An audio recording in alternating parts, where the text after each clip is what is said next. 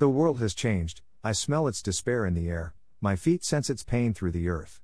For many years I have lived here cursed and forgotten, but now my dear children, something is coming. The group had traveled for days and now found themselves on the mountain surrounded by trees, exhaustion taking over them. Targa took watch. Nareda approached him slowly, still not fully recovered. You should be resting.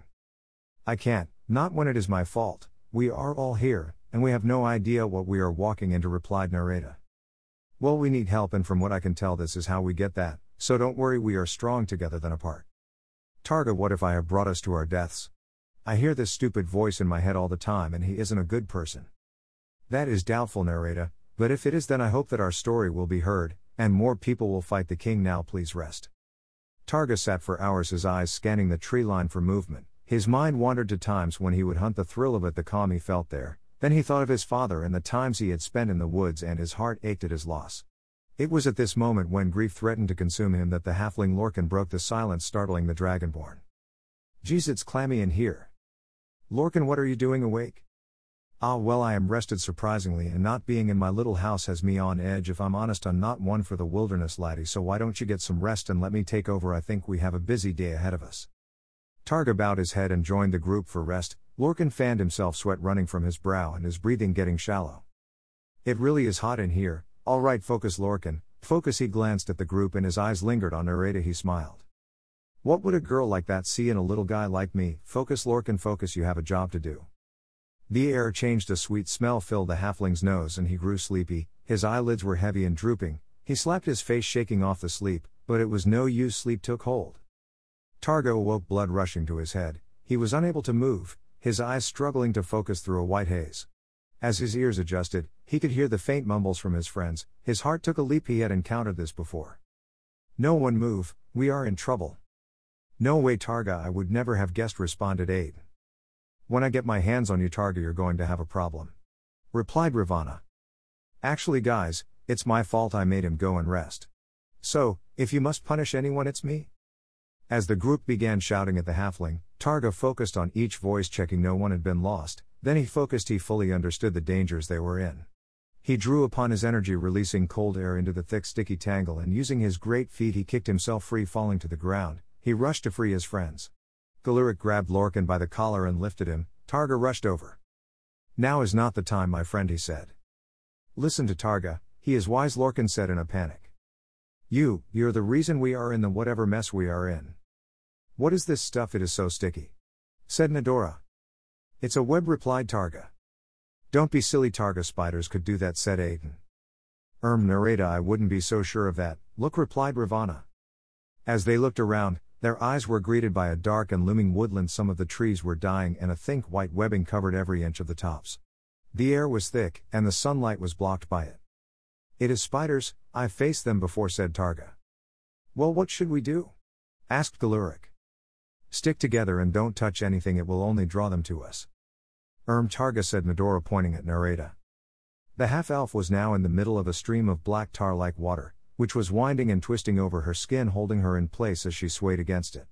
The group rushed to her aid, but as they drew closer to her, a wall of water sprang up surrounding her. Targa tried to freeze it, and the half-orc tried to attack it. Both were sent flying backwards. The group watched helplessly as Nareda was held within its grasp. Then, as suddenly as it had started, she awoke for the trance and walked from the water completely dry. She looked at her friends a little embarrassed. I'm sorry I scared you all, Water. It lets me speak to him, among other things. If we make it out of here, you need to explain this, said Ravana.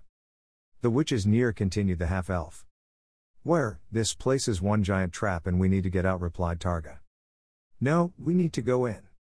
In? You really are mad. This is the home of giant spiders. If we go in, we aren't coming out. Targa, I know this is hard to believe, but she lives in there at the heart of it all. We have come this far, we must continue. I don't like this. And who is making that clicking noise? It is annoying as hell, said Aiden. As she gazed around, the group shrugged it off in protest, and then they became aware of movement all around them. They drew their weapons, readying for a fight as a strange screech filled the air. Nareda walked away from them. We mean no harm, and we only wish to speak to the queen of these lands, the almighty and powerful Et. A strange whisper responded, proceed, but we are watching you. The spiders kept hidden, but their shadows fell behind the group, giving the impression that there was only one way they could go. They began walking, staying close together, with the clicking growing less as more spiders fell behind. We could go invisible and run for it, piped up Lorcan. That's an idea, agreed the twins. We have come this far, said Galuric. But if it is a fight, then it shall be a good one. Your orc kind always with the violence, replied Ravana with a smirk. Be on your guard, all of you, instructed Targa. Ravana, in her gazing around, stumbled over a stone, causing her to lose her footing and landed on a web. It was tough and sticky. She struggled to free herself. As she pulled herself free, there was a thundering sound of feet scuttling across the ground in the darkness, followed by hasty clicking, and the movement stopped. As the dwarf and the rest of the party peered through the webbing, they caught sight of a glint of light lightly shining on several eyes. Ravana backed away slowly. This is a mistake, we should go, she stammered. We had no choice, replied Nareda. There is always a choice, snapped Ravana. The choice was this or death. Great, we are probably going to die anyway. Let's just keep going, stuttered Lorcan. The woods grew darker, like they had always been that way, and knew nothing of light. The web was thicker now, and in the darkness the half-elf could make out spiders above their heads now, but they were only babies. The webbing extended in front of the friends, and as they looked at, they took in the complexity of it, and fear grew of what lay within it. Funnel. Suddenly a female voice echoed from it. Who wanders so aimlessly into my kingdom? A group of self-proclaimed heroes, I imagine. Too bad that none of you will see the light of another day. Targa drew his blade and the others followed. Nareda held her hands out. Great Queen of the Spiders and the most powerful of your kind, please allow us counsel and guide us, she said. Oh, it begs to be spared in guidance. I do not beg, your highness, merely ask. After all, we have the same goal in mind. The web shook, and again the sound of feet could be heard. The group could only stare at the web tunnel. The baby spiders disappeared higher out of sight, just as the tips of legs covered in dark spiky hairs emerged from the tunnel.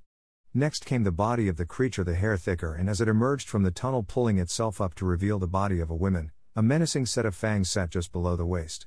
Her arms were exaggerated by the long claws on the end of her fingers. A mind reader, are you? Well, let's see what you can do.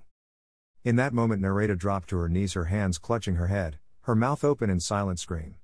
The group moved to help, but the queen spoke quickly. If you value your friend, I wouldn't do that, she grinned. Let her go, said Galuric. You know, I've heard enough from you. She clicked her fingers, and Galuric fell silent. Lorcan had a thought through his panic, and he removed a mole skin from his pack and threw the water from inside over Nareda, causing the Spider Queen to laugh.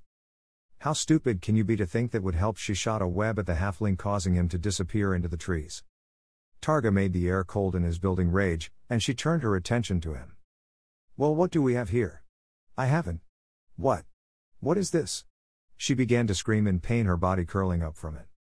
A blue aura of an octopus now surrounded Nareda, and she was now floating, her eyes pure white. Her friends just stared in shock as a male voice left her lips. Listen to the girl, Ed, or you will. Nareda fell to the ground panting as the spell ended. Ed quickly recovered, a confused look across her face. I am sorry that he has chosen you, child. Well, my fate is no different from yours, but I will not use the power against you. I only come to ask for help if you will permit it. I will listen. We are here because of the king.